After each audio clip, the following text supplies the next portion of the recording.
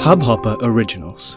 To start your podcast for free, log on to studio.hubhopper.com. Hey, you lovely one, welcome to the Finding You podcast brought to you by Bhavna and Hubhopper.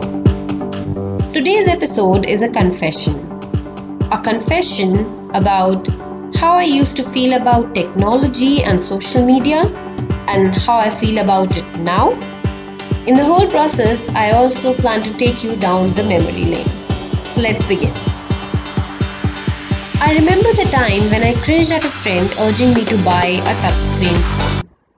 Soon enough, almost everyone around me was using these apparently oh so cool phones, and I didn't mind being the odd one out. Honestly, at that time when I had just joined college, I didn't feel like splurging my parents' hard-earned money on these flamboyant devices. However, the trap was already laid, and sooner or later I was going to fall into it.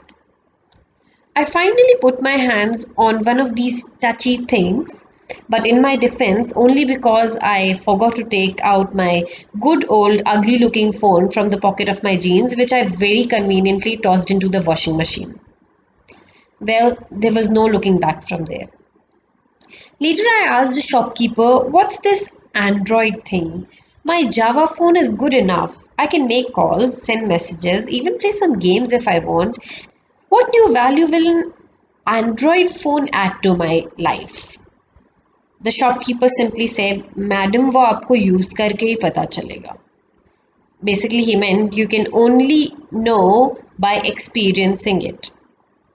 Well, trap laid again. In an instance from a parallel dimension of my world, an acquaintance asked, "I'll send you a friend request on Facebook. Will you accept it? Okay?" And I proudly replied, "Don't bother, I don't use Facebook. I occasionally use Orkut though." He did a facepalm right then and there. That's how late I already was, and the ignorant me didn't mind. However, some free time and some random curiosity ensured that I end up creating an account on Facebook. I started liking Facebook mostly because of the one feature which is used very, very rarely by 90% of the people, and most of them don't even know that this feature exists. The Notes widget, where I started keeping a record of my poems and my articles and my stories.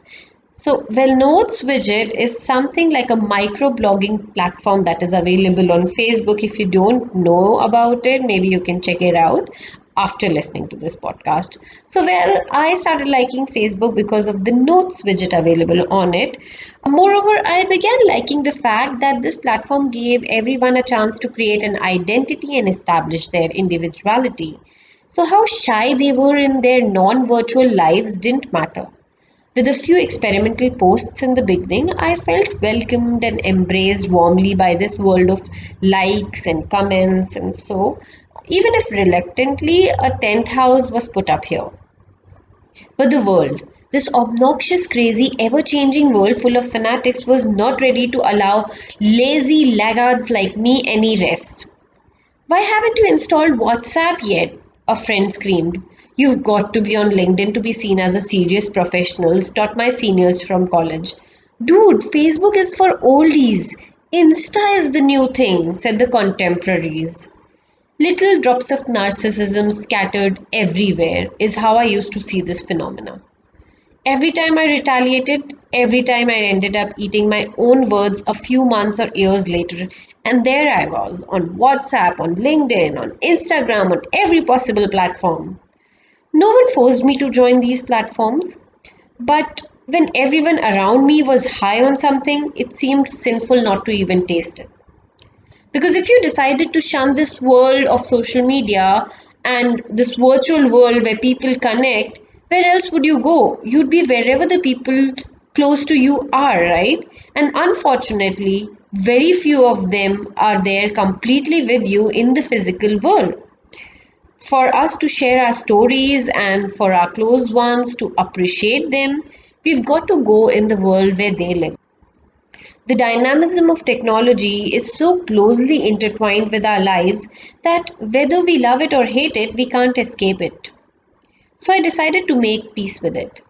Moreover, having chosen a career in the field of marketing, I would have been a complete misfit if I did not make an extra effort to understand what people like, where and how they spend most of their time, and what is the most effective way to convey any message to them. I told myself to better start enjoying an affair with the internet. And so every now and then, it was okay to indulge in guilty pleasures of the virtual world. One thing that scares me though is that screens have become the most dominant, if not the only source of entertainment for most of us. Taming a constantly running mind has been a worry for the humanity for ages now. To add to the worry, we now have with us gadgets, networks, and whatnots as companions which promise to keep pace with our minds and even accelerate it, quite often directionlessly.